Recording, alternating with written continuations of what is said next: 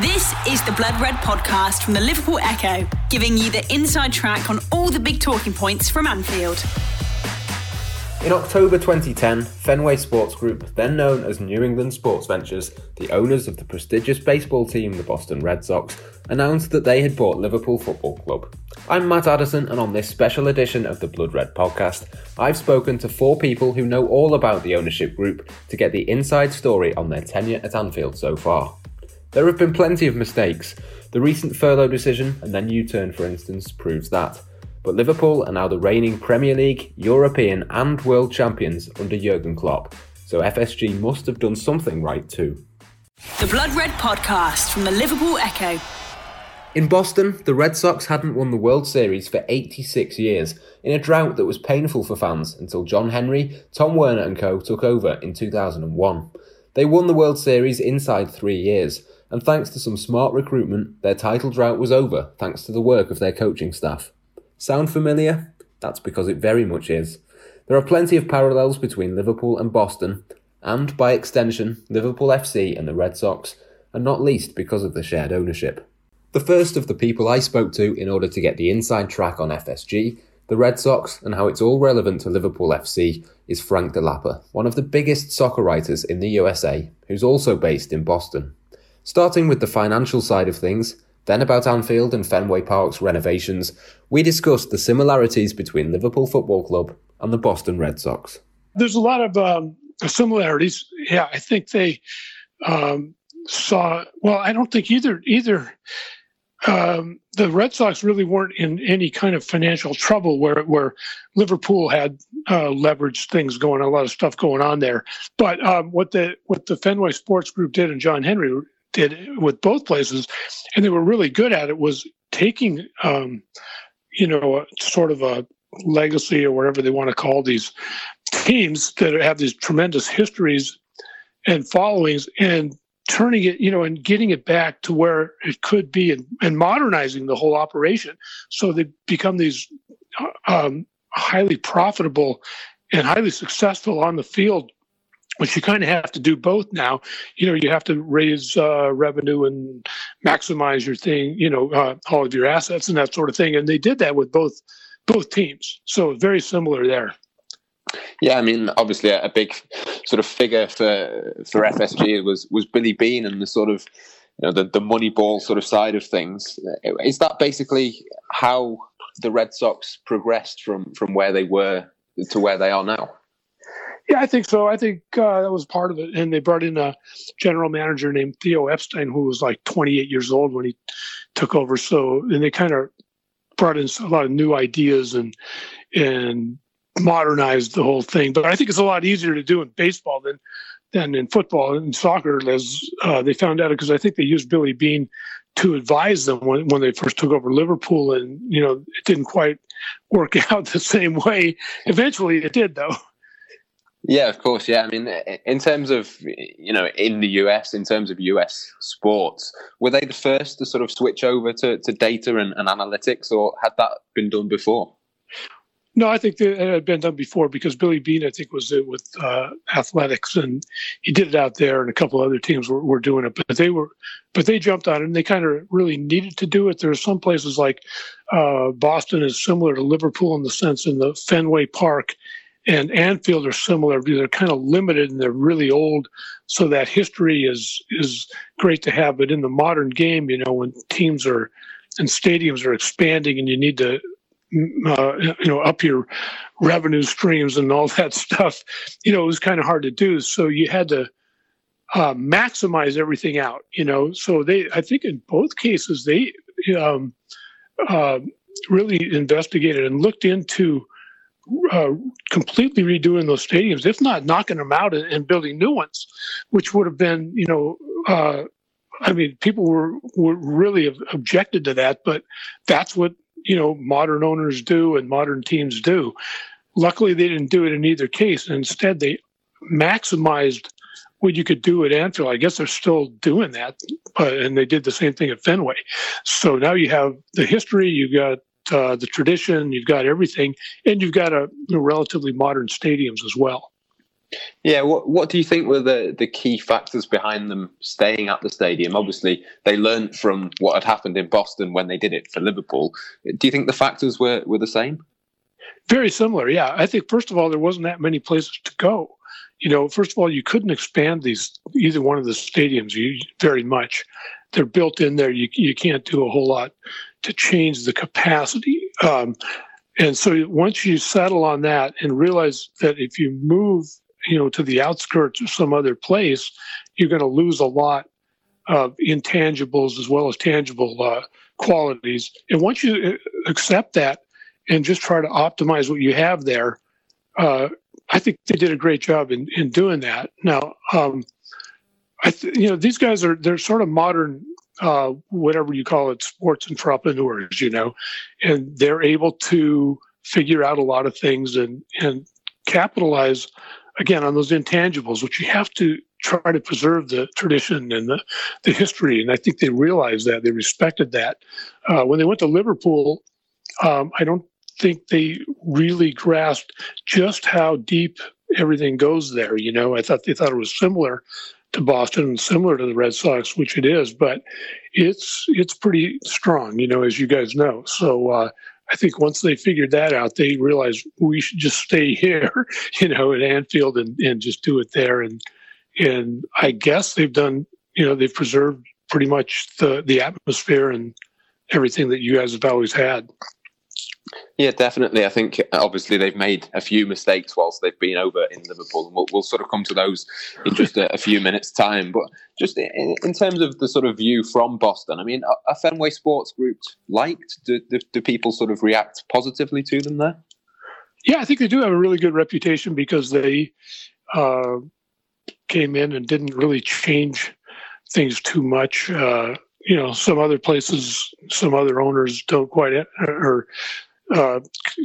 teams don't have quite the same reputation, but they have a really good reputation. Yeah. I don't know if you guys saw they have these Premier League shows, every, they show Premier League games over here. And when they did it at Fenway Park, they drew 15,000 people to watch the Prem on Saturday morning and Sunday morning at 9 a.m.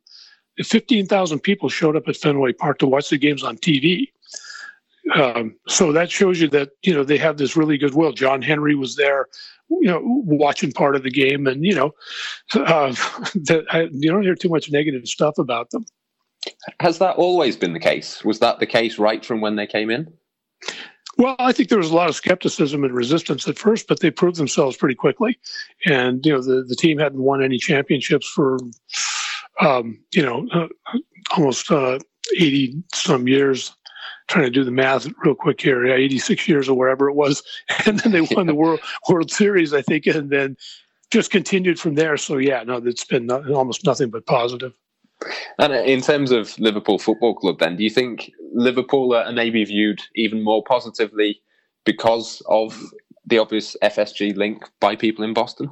Oh, absolutely. But I think Liverpool has this huge following anyway, and I think that just sort of just concentrated in it, and we really saw it. Maybe you didn't know it before, but I mean, if you go to Central Square in Cambridge, right here, and watch a game at the Phoenix Landing, that's the Liverpool supporters club, and that place is jammed every morning or every time a Liverpool game is on. You can't even get a seat.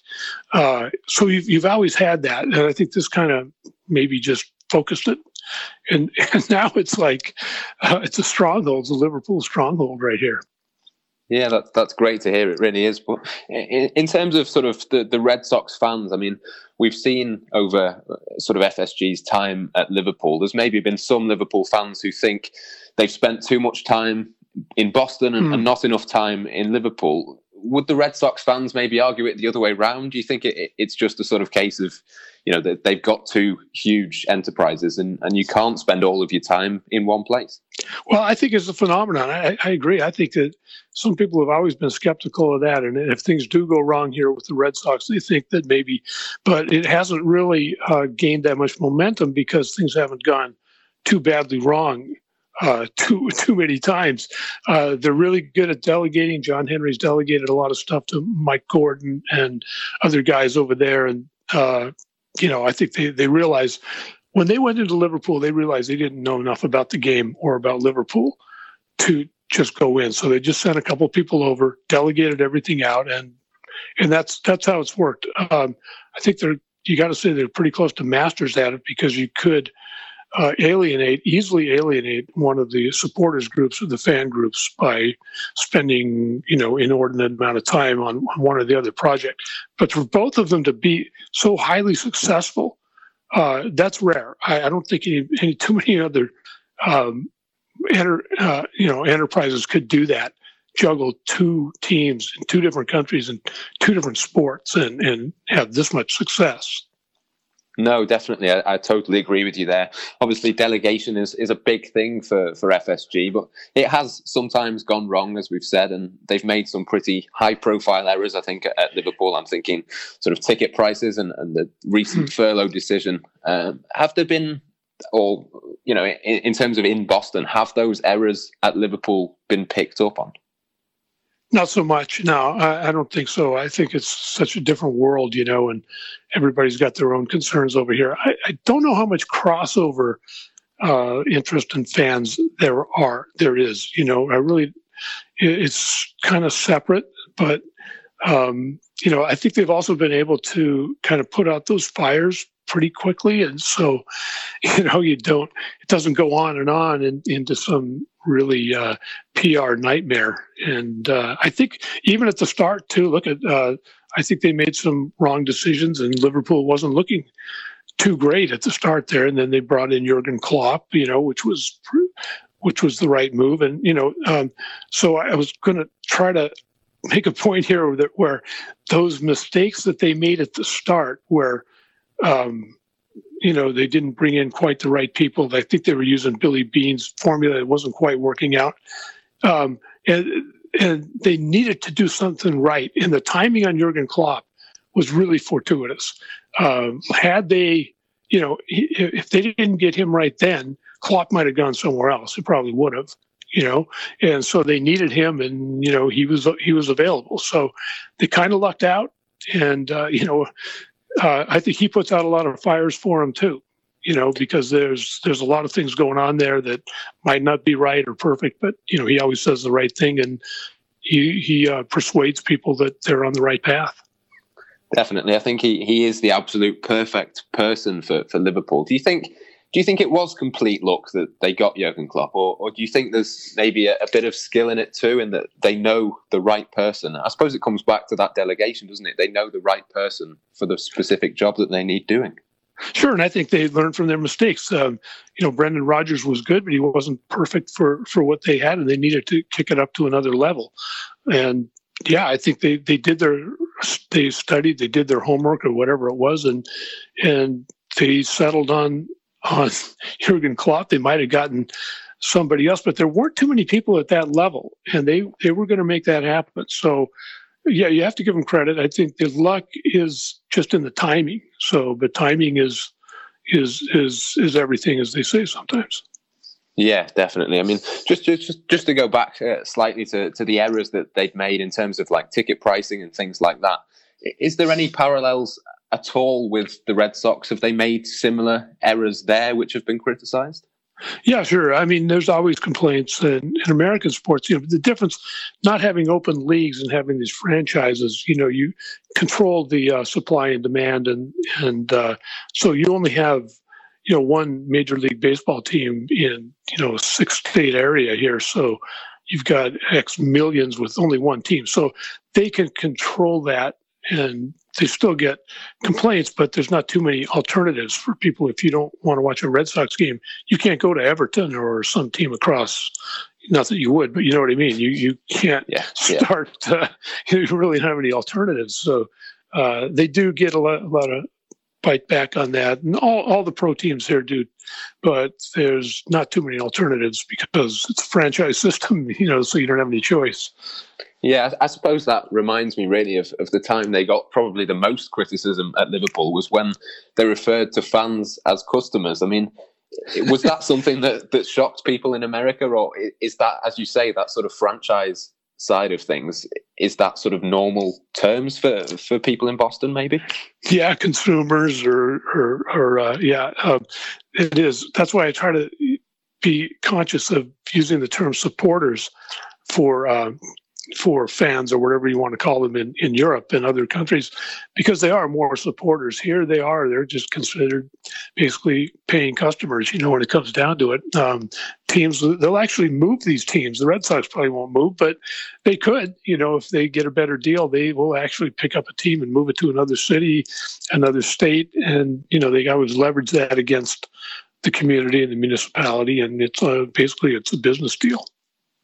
Yeah, I think that sort of underlines, doesn't it, the different sort of approaches and the difficulties, really. Of course, they know the Red Sox inside out, and maybe when they came to Liverpool, it wasn't quite the case. But without wanting to sound too negative, because obviously they've done a fantastic job. They did earlier this year sack the Red Sox manager, I understand, Alex Cora, I think it was, after he was found guilty of cheating a previous team. And a couple of years ago, they had to issue a statement when they were using Apple Watches to send tactical messages and things like that. So, I mean, was the reaction to that and the sort of way that they responded to that as quick as maybe what they've done at Liverpool, where, as you say, if they make a mistake, they'll go back and they'll apologise and they'll make it right straight away? Yeah, I think they covered that pretty quickly and covered their bases, or whatever you want to call it, because they saw that. I think they kind of knew that was going to come down, and they had to make a statement on it quickly. It's such a different sport, though, that there's so much time in between. Everything's a set piece, so like if you had 5 minutes to study how the team was going to do a corner kick, you'd have all sorts of electronic devices figuring it out, maybe, but that's what happens on every pitch. So I think it's being done by, what I'm saying is it's being done by everybody. There's so much time, there's so much high tech stuff out there that they knew this was going to come down, possibly, so they just had to make the call on it right away. Yeah, I can completely understand that. We've seen various stories over the last couple of years in particular that FSG might be willing to sell Liverpool if they got the right price, but they've always denied that to be true. I mean, if they were to sell one of the Red Sox or Liverpool Football Club, which one do you think would be the most likely? Well, I don't think they would sell the Red Sox for sure, but I don't think they would sell Liverpool either. I think it's just such a highly functioning. I think they've just had such great success there. I think they like it too. Is the thing, you have to get into the spirit of it at some point. It's not just a business deal all the way, especially in England and in Europe in football. It's and once you cross that line and it becomes more than just a business deal, I think you're attached to it emotionally as well. Of course, they could still get an offer, but I don't think it's going to happen. Either one. They also have like NASCAR racing and other sort of things. I think they'd be more likely to unload some of that other stuff rather than the Red Sox and Liverpool are there. Those are their prize, the crown jewels and all that sort of thing. Of course, and the way it's going, I'm sure Liverpool fans will be quite happy with that. I mean, they were linked actually with a takeover of Rangers up in Scotland a few months ago. Do you think it could even be the case that they might look to expand further? I wouldn't doubt it. I think they've been so successful in almost everything they do with sports that I think that they might well do something like that. I don't have any inside knowledge on it, though. On the other hand, I don't think you want to get too stretched out with your soccer teams, because then you're really going to run into supporters, wondering just which club you support. The Blood Red Podcast from the Liverpool Echo. Liverpool.com's Ollie Connolly, who lived in Boston for 3 years and has written extensively about US sports, including covering the Red Sox, was the perfect person to speak to as well. I started by asking him about Moneyball founder Billy Beane and the comparisons which have been made between him and Liverpool sporting director Michael Edwards, before getting more into his methods and the ways in which his theories have helped Liverpool and their transfer market approach. Billy was the guy who kind of transformed the paradigm of the game by seeing that the way they played the sport for essentially 200, 300 years, since the inception of the sport really, was done wrong, and then changed it in a fortnight. which is probably a bit more seismic than what Michael Edwards has done, which is kind of figured out how to work the transfer market a bit more, that being the big difference of transfers versus trades and drafts and what have you. Billy Beane took away any of the preconceived notions of body type meant you were more athletic and things of that nature. So went purely into an offensive route of the game, which I guess does draw pretty decent parallels. It's all just about finding market inefficiencies, and that's something that FSG, through baseball, through their TV networks, through newspapers, that's the sole focus is the market inefficiency. Yeah, I mean, he never actually became the general manager of the Red Sox. I mean, as I understand it, John W. Henry did try and convince him to do that. They offered him a huge salary. I mean, what do you think was the reason for FSG to be so keen to get him? Was it just because he was almost like one of a kind? Yeah, at the time, well, what someone is proposing, if you just think about it logically, is I will save you a ton of money and we will win more. So why would you not go and offer that guy the Godfather offer? Pay him a lot of money and he will save you a lot of money in the long run. And as we know with FSG and John Henry, it's not so much that they are cold businessmen, but it's not so much that they're devoid of passion. They don't want to win for the sake of making money like maybe some more parasitic owners. It's that they want to find the best possible balance. They understand by winning a lot, they can generate more cash. And Billy Beane offered the opportunity, if you can pay far less money, stop giving out big contracts to free agents and aging players, we'll get younger, we'll get smarter, we'll get more efficient, and we'll actually end up winning more. So you'll pay less and win more, which is the kind of perfect. And the guy they got in the end, Theo Epstein, the young wonder kid, who is probably more of that Michael Edwards model where he sits in the background, no one knows who he is. He goes to a very fancy school. You know, Billy Beane was a former player, whereas Theo Epstein, who they got, was kind of this new Ivy League elite that came to take over baseball.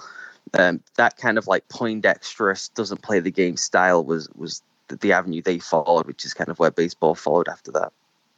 Yeah, I mean, you mentioned that Billy Beane came in and had an impact straight away. I suppose Michael Edwards at Liverpool maybe was not quite as successful early on, but he's sort of become more successful over time. I mean, would you say that's the key difference? Is that a fair assessment of the two?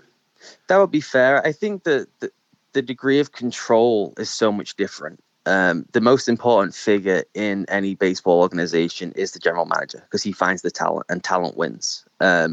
In a football club, the manager makes the most difference. So once you give players to Jurgen Klopp and you land a transcendent figure, everything you do looks smarter, right? Like deals for Xherdan Shaqiri start looking quite creative, and they should go and get more guys who've been relegated with relegation release clauses. Those sort of things look a lot smarter when you land a once-in-a-lifetime manager. Yeah, definitely. And I mean, even though Billy Beane never ended up at the Red Sox, I mean, I believe he did actually advise FSG at certain times. And I mean, there was a story when FSG first bought Liverpool that he sort of advised them in that too. I mean, do you know anything about that? And was that true at the time? Do you know? I don't know a great deal. I know there's a ton of people in that kind of sports nerd analytics realms in American sports. Daryl Morey being one of the biggest proponents, the guy who runs the Houston Rockets basketball team, and he and Billy Beane, close pals, and they kick around ideas. And they, for the longest time, just considered soccer, as they call it, to be played completely the wrong way, massively inefficient in the transfer market, and then just the playing style being completely inefficient and wrong. So I wouldn't surprise me at all. I know Billy Beane did some stuff with Fulham and has helped all kinds of clubs and just kind of data research and how to set up a data department more so than like the specifics of how you use the sport specific data. It wouldn't surprise me at all if he kind of laid out his blueprint, because I do know that Daryl Morey has kind of a manifesto that he just wrote on his own iPad that he will show people at bars all the time. It would not surprise me at all if Billy Beane had something similar, that if someone from the soccer world came and asked for his help, he would just be able to release all this information. Yeah, definitely. It's interesting as well that you mentioned Fulham there, because I believe Fulham was one of the clubs that FSG looked at before they came to Liverpool. So maybe there's some sort of link there. I don't know. But I mean, in terms of sort of Moneyball, I suppose that's the key sort of term here. I mean, it's kind of, as you say, it's about signing cheap, selling big, or is it more maybe about finding value? Because, I mean, is, for example, Andy Robertson a good example of Moneyball, or maybe not, given that he hasn't been sold and there's no plans to sort of make money on him? Yeah, the Moneyball thing is again going back to the just finding inefficiencies in the marketplace, guys who are undervalued for reasons that should not be. So someone like Andy Robertson is actually a perfect example. There's a guy who clearly we've seen now has the talent to be a top 10, top 5 left back in world football, and the right system with the right teammates and all that stuff that goes into making football more of a perpetual motion game and the static thing you have with baseball. But let's say he's a top 10 left back for argument's sake. Just because he was on a relegated side does not mean he was bad. And in the past, maybe when you look at some big teams, when you get new owners come in, Newcastle's about to get one, we've had Chelsea before, they try and go and get big household names who, because they've been playing for Real Madrid or AC Milan or one of the big boys, they must therefore be good. And the analysis and the data and that kind of Moneyball approach would tell you that's not how it is. You want to try and find every component piece that makes the collective as good as possible, which, as we've seen with Michael Edwards, all the pieces fit together perfectly. And that would be the approach. And that's what Moneyball is. I think the thing with the FSG did with the Red Sox that has they've done a brilliant PR job of is they make it out like the Moneyball thing gave them such an advantage. They somehow saved some kind of money or something. And they did it on the cheap and then were good. They didn't do what the Oakland A's did. The Oakland A's did it out of, they had no money. FSG found the biggest market inefficiencies and then paid a bunch for it. Right, so they found the guys who were undervalued, but then paid them as they should have been valued, if that makes sense. So that would be the difference. Whereas with Liverpool, they've just found inefficiencies. They didn't pay what the market value should be for Mohamed Salah, which would now be 120, 200 million.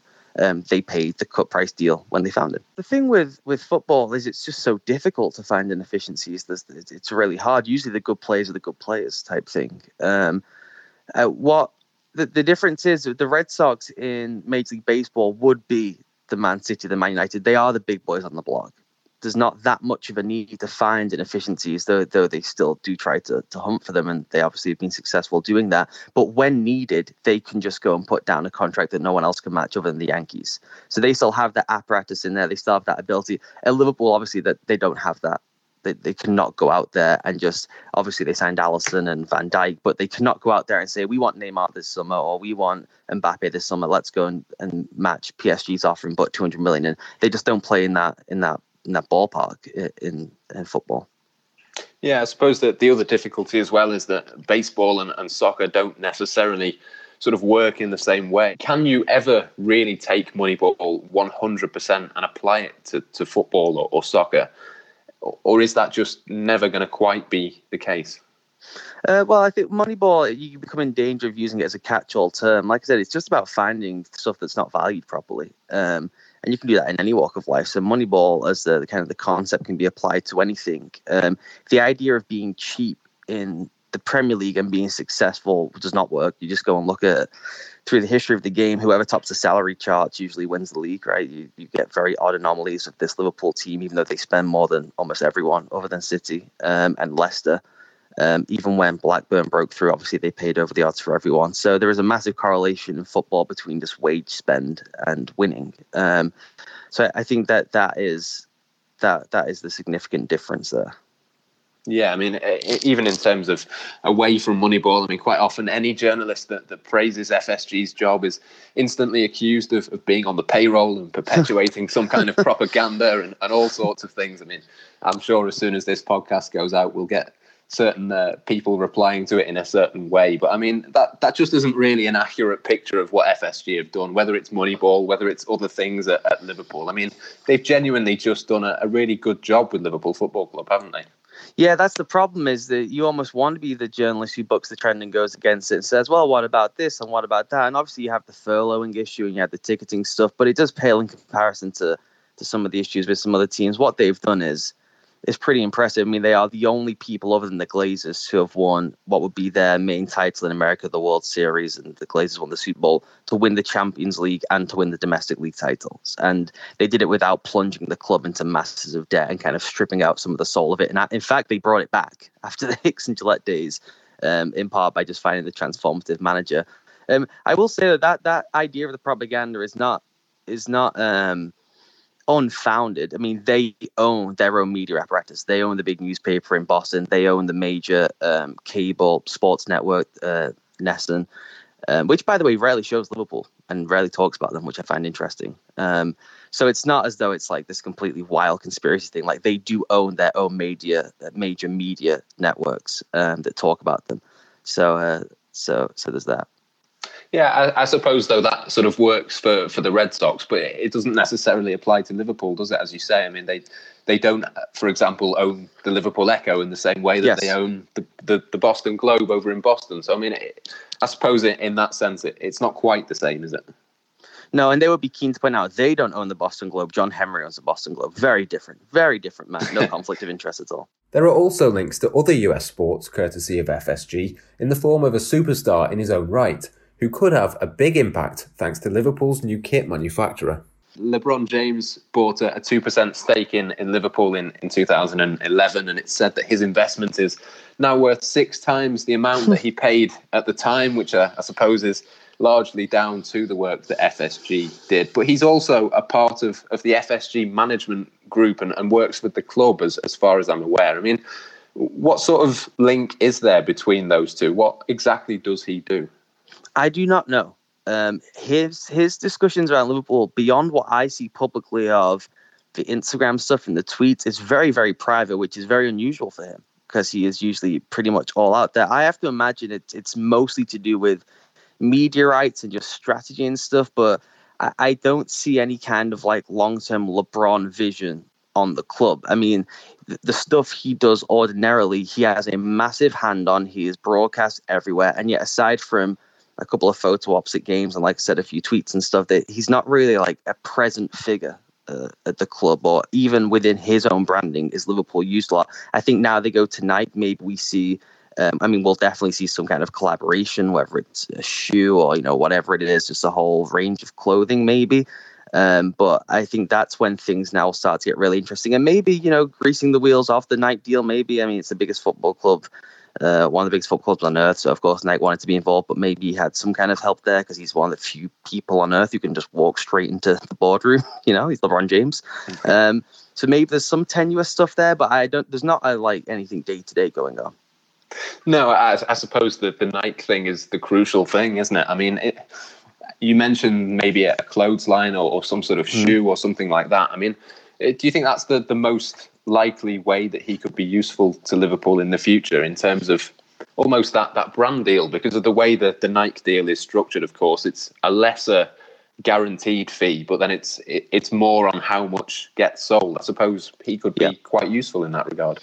I mean, it's something as simple as if he puts on his shoes, "You'll never walk alone," and he uses it as a double message to himself, but it also advertises the club. It's already a universal message around the world, and it's obviously associated to the club, but it goes tenfold when LeBron James wears it on his shoes. It becomes a talking point. It becomes the head topic of SportsCenter. It goes into the Chinese market and all these places. And so he just has a level of visibility that the club itself has in some markets, but in certain markets, he probably outsells the club. Yeah, certainly the Chinese market, I think, is one that Liverpool want to expand into. So certainly that will be interesting. I suppose the other parallel with Boston and Liverpool is sort of the Red Sox stadium, Fenway Park. I mean, FSG chose to stay there and renovate it. They did exactly the same with Anfield on Merseyside. And I suppose it was the correct call in both instances. Absolutely. I mean, they understand a line I use quite a bit when I talk about them, both with Boston and with Liverpool, is that they use the past to sell for the now, and then it pays for the future. What they understand, as opposed to a lot of other clubs and other new ownership groups, is that you should try and do everything you can to accentuate the thing that makes the club special. Don't try and be the people who come in and build a new stadium and say, hey, it's a new future and there was before us and after us. No, you are the custodians for a certain amount of time. And what you should do is go in there and make the best thing about the club as best as possible, and it will draw more people to the club and you'll be able to sell it. And what have they done since they've got here? They have sold Anfield. They have sold the atmosphere. They have sold the community, the culture, and obviously having Jurgen helps with that massively. But that is the crucial thing that they've done just commercially. Go and look at their marketing deals. It's all about culture. It's about putting 96 on the back of the kit. It's about Anfield. It's about the noise and the atmosphere and just being a part of this culture as a whole. It's about having Trent being the lad from Liverpool as the face of the marketing. It's all that stuff. That is what they've they've done with Liverpool, and that's what they did in Boston. And if had they moved to Stanley Park or another site, it just would not have been the same. And they understand that instinctively, that that's already going to cost you so much in the short term, and it doesn't actually help in the long run. People want to be a part of a community. People who follow the club from Singapore to Delhi, they want to be at Anfield. They don't want to be at the new Stanley Park Stadium. Yeah, I suppose that's possibly the biggest strength, really, of FSG, in that they've sort of harnessed that power of Anfield and that sort of thing and commercialised it, as you say. I mean, the bottom line is that they want to make money out of the club, and that is a really good way of doing it, I suppose, and sort of marketing things like this means more and that sort of thing. Yep. You sort of have to back that up, don't you, with actual tangible results on the pitch and therefore the backing of the fans that comes with that. Yeah, no, it's not as though they were casting around saying we have to go and find any football club. This is going to be the Premier League boom and the TV rights deal. Let's go and get anyone we can. They picked the one they could afford first and foremost, that was close to going to being liquidated. And they picked the one they knew was, again, going back to the inefficiency stuff, that was the biggest fallen giant, that all these commercial opportunities were just sat there and not being used properly. They saw that and they targeted that. It's not like you said that the other club they looked at was Fulham, because there was a culture and a tradition and could we do something with that stadium. They were waiting for one of these, the one where it just wasn't being utilised properly, and that they thought they could go in and not have to do all that much other than doing, the commercials behind the scenes and reformatting that, but actually within the fabric of the club. You don't have to change much. People are waiting for it to be a success. Yeah, and I mean, we've spoken obviously about the last decade of FSG and all the process that they've gone through to get Liverpool to this point. What's next? I mean, we've seen Manchester City buy up various clubs and use them as feeder clubs. We've seen Liverpool a few months ago linked with Rangers, potentially with a similar sort of model in mind. Is that an option for Liverpool? And what do you think comes next for FSG? I think that's a fascinating thing, and I think that is where the sport is going to go. Is you're going to have all these satellite mini clubs that they say aren't part of one group, but they are obviously part of one group. Whether it's in Belgium, like you mentioned, City bought another team there.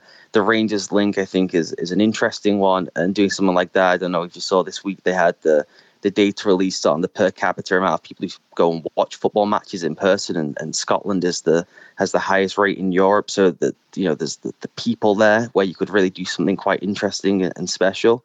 So I think that's the big thing, that they're coming to a crossroads with what they've done in Boston in terms of buying up things around the stadium, and how they've kind of manipulated the books of the Red Sox, where they're at a point where they're going to have to decide, do they want to be the people who own the Red Sox for the next 30, 40 years, or are they going to move the Red Sox on and move fully to football for the long term? I think the only way they can become kind of a City Football Group type group is if they sold the Red Sox, and that is obviously a monumental decision that they would have to make. It's not one you take lightly, particularly in the current COVID pandemic, and what will the sports landscape, the financial markets look like over the next 10 months, 12 months, over the next couple of years. But I think that they don't have the cash on hand to just go and do a City Football Group thing. It would have to be we are now fully in the football world and we're divesting some from the American market. The Blood Red Podcast from the Liverpool Echo. And the final guests on the show, Liverpool fans Adam Zand and Garrett Labonte from LFC's official supporters group in Boston.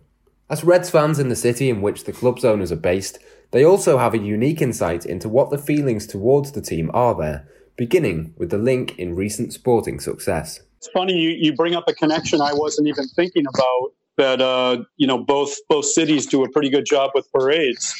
Since 2001, we've had Garrett, 11 parades. We've had a lot of parades in Boston sports, and I watched the Liverpool open top buses. That was amazing after the Champions League.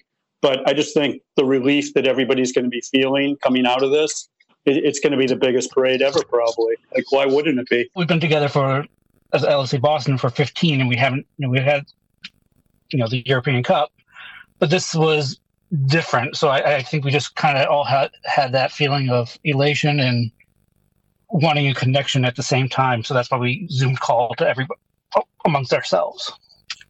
Yeah, definitely. I'm sure there were similar scenes all across the world, and I suppose the link with Boston is particularly important with Liverpool's owners, and that's kind of the reason that we've got you both onto this podcast, really, because obviously John Henry and Fenway Sports Group don't just own Liverpool Football Club; they also own the Boston Red Sox as well. And I mean, do either of you count yourselves as Red Sox fans? Is there much of a crossover really between the Red Sox fans and maybe soccer fans and Liverpool fans in particular? I would say that there is a decent amount of crossover from the Red Sox to Liverpool. Not just amongst the teams, but amongst the demographics of Boston in general. We have a lot of people coming over from England and expats from Ireland who are Liverpool fans who've kind of spread it amongst people here in Boston and in New England itself. Then there is obviously the club itself, the connections. And with the two fan bases, you have the Red Sox. When FSG first took over, there was an 86-year championship drought for the Red Sox. And within, I believe, 3 years of them owning the club, they brought the first championship amongst four that they'd won in the last 19, 20 years. Similarly, they've kind of done the same thing with Liverpool. It's taken a little bit longer to end a 30-year shorter drought, but a drought nonetheless. I think just with the demographics of the area, you have people just joining in.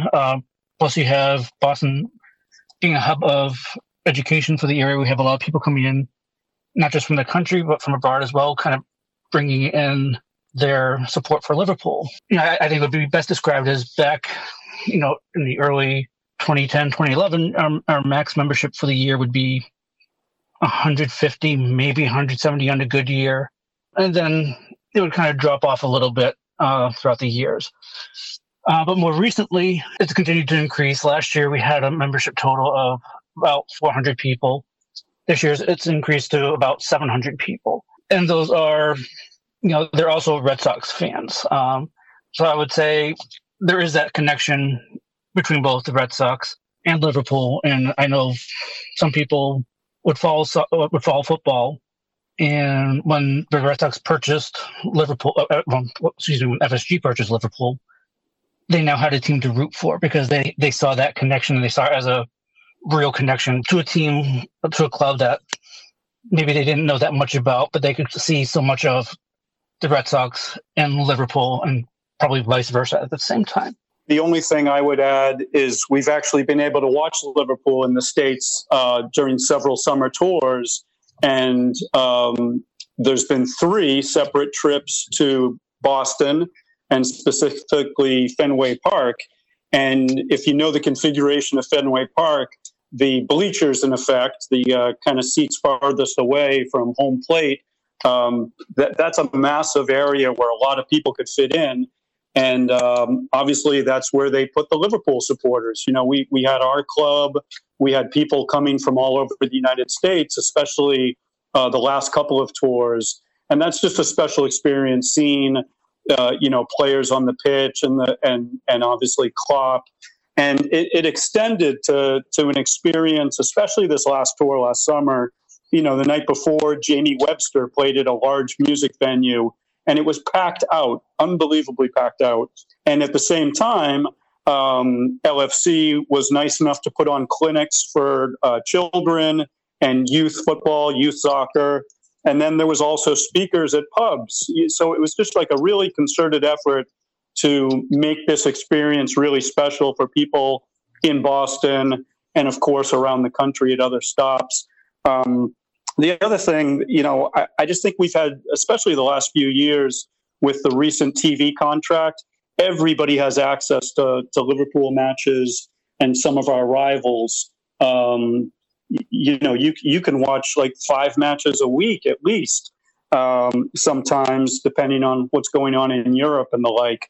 So, I mean, the combination of having access to a team, having the ownership that Garrett talked about, having the connections, I think it's a perfect recipe for almost like 2 sister cities. We see plenty of people at the Phoenix Landing, our pub that we go into, in Cambridge, and they'll say, you know, where are you from? And invariably it's Liverpool. Grew up in Liverpool. Great to be here. Finally, we've read about you guys. It's like, oh gosh, you know, that makes it special. You know, both sides of the Atlantic. The link is clear between Boston and Liverpool, and right now, for all their errors, most in England would say that FSG have been great for the Reds during their time here overall. But would those in Boston agree? Absolutely. So here's a thought. You know, all things start off a little rocky when you're sort of getting acclimated, but overall, I mean, we give FSG huge credit for being able to invest in both teams, the Red Sox and Liverpool. In some ways, like I mentioned, I think they learned from their mistakes. And most importantly, they put really smart people in charge of both teams. And I'd almost argue, well, you know, that having sort of dedicated staffs on both sides of the Atlantic thinking about how the team is perceived and how fans can be involved, supporters can be involved for both teams. They just do everything right. And I guess lastly, I'd look at the game day experience. I'm not sure how long a lot of listeners have been going to Anfield, but you know, I started in the late 70s going to Anfield, and you know, say what you will about the neighborhood and about what was going on in the economy, but the experience the last two times I've been over with my son is just wonderful. You know, you feel comfortable in the pubs, you feel comfortable walking around. It's relatively easy to get to depending on what modes of transport. And the same thing at Fenway. Both two very, you know, historic, some would say, kind of ancient grounds and stadiums. And FSG spent a ton of money, and maybe the previous ownership did too, in making the experience better for people, whether that was, you know, seats or concessions, or even the outside the grounds kind of experience that we feel both at Fenway and Anfield Road. So I don't know if that gets to all your points, but I really do think John Henry, you know, they're dedicated to both, which I think is tough sometimes in the business world and in the sporting world. And I won't name names, but you can take a look at some of the U.S. ownership in the Premier League that almost doesn't pay attention equally to, you know, two sporting franchises for the detriment. You know, we don't feel that with FSG.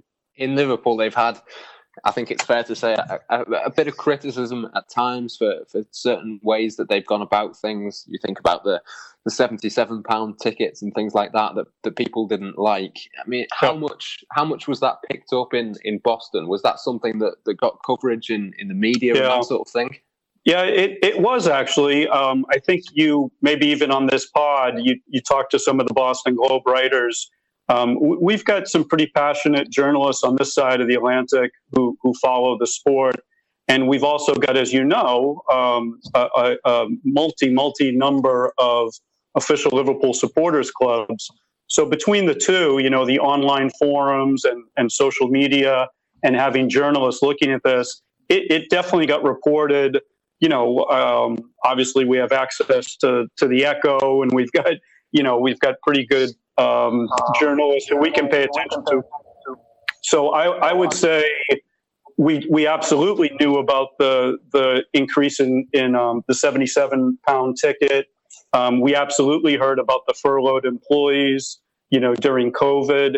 And like Garrett said, the team was smart and was able to react and reach out to the supporters, especially, and make the best decisions moving forward in the best interests of supporters and even their business best interests. You know, they want to be welcomed. I think it's positive right now, and I don't think that's just because of Champions League winning or, you know, the Premier League winning. I just think there's a general sense, whether it was the support that they gave to Klopp, you know, when he needed some very expensive transfers and to make hard decisions about getting rid of some players, they almost didn't get involved in that, which is a good thing in ownership. They let Klopp and the brain trust make the decisions. A long answer to a short question. Once again, we're pretty happy with their ability to react to possible negativity. Yeah, I mean, I find it personally really interesting that John Henry is the owner of the newspaper over in Boston. Do you think that in any way has sort of shaped the way that the Red Sox are covered? I mean, obviously he doesn't have the same sort of thing in Liverpool. Yeah, have you read the Boston Globe? Some of the most negative articles I've ever seen about the Red Sox have been in the Boston Globe. And I won't name reporters. No, they're independent.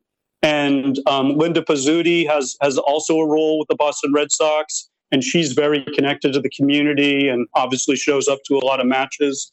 So, no, I think you're going to get a pretty fair shake, when they do something good and when they do something bad. It's a little bit, excuse the expression, but separation of church and state. They really would get in more trouble if they tried to pump up the team unnecessarily, Red Sox or Liverpool, or their other business interests. I'm sure the relationship. There's a reason that media has become entrenched in ownership. And sure, NESN, which is also owned by the Red Sox, that's a broadcasting network. They're able to show Liverpool matches the day after and even pick up some of the, I think the European chat shows on NESN occasionally. So I look at it as a plus. And supporters know if we're being insulted, just like we talked about with the ticket prices or the furloughs, or, looking back at the Red Sox, hiring the wrong manager, or, spending too much money on a free agent who is not made for the team. The Boston Globe and NESN even, and especially the supporters clubs and the supporters will make that heard. Yeah, no, that makes complete sense. The only reason I asked the question really is because whenever we say something positive over here in our media about FSG, there tends to be a sort of reaction, and I suppose it sort of comes from that, where people are aware that John Henry does have some influence, but as you say, maybe not quite in the same way over in Boston. But just a final question then, really, for the both of you. I mean, we spoke there about the errors, and you mentioned the furlough scheme and things like that, the £77 tickets. Obviously, FSG have made errors like that at Liverpool, but have they made similar errors with the Red Sox? It's a tough thing to run a Major League Baseball team because of multiple reasons. There's salary issues that a lot of European sports don't deal with. There's scheduling, 162 games effectively during the year, and then hopefully playoffs. And there's so many more up and downs in that length of a season than, frankly, even back when Liverpool was playing 80 or 90 matches, with European and FA Cup and League. So sure, there's been mistakes. And the weird thing about the Red Sox, and it happened, they finished last place and then they won a title. And it happened twice, I think, right, Garrett? I mean, that would not necessarily happen in the Premier League because you've got relegation and you've got promotion. And, sure, you can have a team bursting to the top like Leicester City or, somebody else. But in the States, there's sort of a power structure in place that also allows for smart decision making and hiring really good people and getting I'm a little long-winded here. It's hard to run a baseball team consistently year to year, I think would be the easy answer. So yes, there's been staffing mistakes. There's been managerial mistakes. But overall, like Garrett said, a lot of our not us necessarily, but grandparents and parents who never saw a Red Sox title are over the moon about John Henry and Werner and the minority partners. I'm sure Garrett has Yeah, Garrett has something. Right, and to respond, going back to Liverpool, Liverpool regarding ticket prices, the Red Sox have increased ticket prices, and people accept that as just part of business. There were some times when maybe like in 2008 when the economy, crashed, and they were thinking about raising ticket prices, and they heard from fans that it's. With everything going on, we just can't handle it. So they ended up, I think, freezing tickets that year. They do. There might be a misstep here and there, but they do look at what the fans or supporters are saying, and try to reach some common ground between what's best for the organization and what's best for the fans. Definitely. And I'm sure we can all agree that FSG's time at Liverpool has largely been successful. And of course, a Champions League and a Premier League title in the last 2 seasons certainly seems to point towards that. Throughout this podcast, you'll no doubt have noticed the frequent references to Billy Beane and Moneyball, not least when I was speaking to Liverpool.com's Ollie Connolly. Beane is a man that John W. Henry attempted to take to the Red Sox when he saw what he could do with data, statistics, and the science behind recruitment. It's a principle that Liverpool FC have embraced of late. Moneyball is about finding value in the market, be that in the form of an undervalued asset such as Andy Robertson or Mohamed Salah, or a transformational signing like Virgil van Dijk or Alisson Becker. We'll be speaking to Billy Beane next week on the Blood Red channel, and it's sure to be a fascinating insight into the way that Liverpool go about signing players and the way in which Michael Edwards, Chief Scout Barry Hunter, and the rest of the Reds analysts have applied Moneyball techniques to soccer.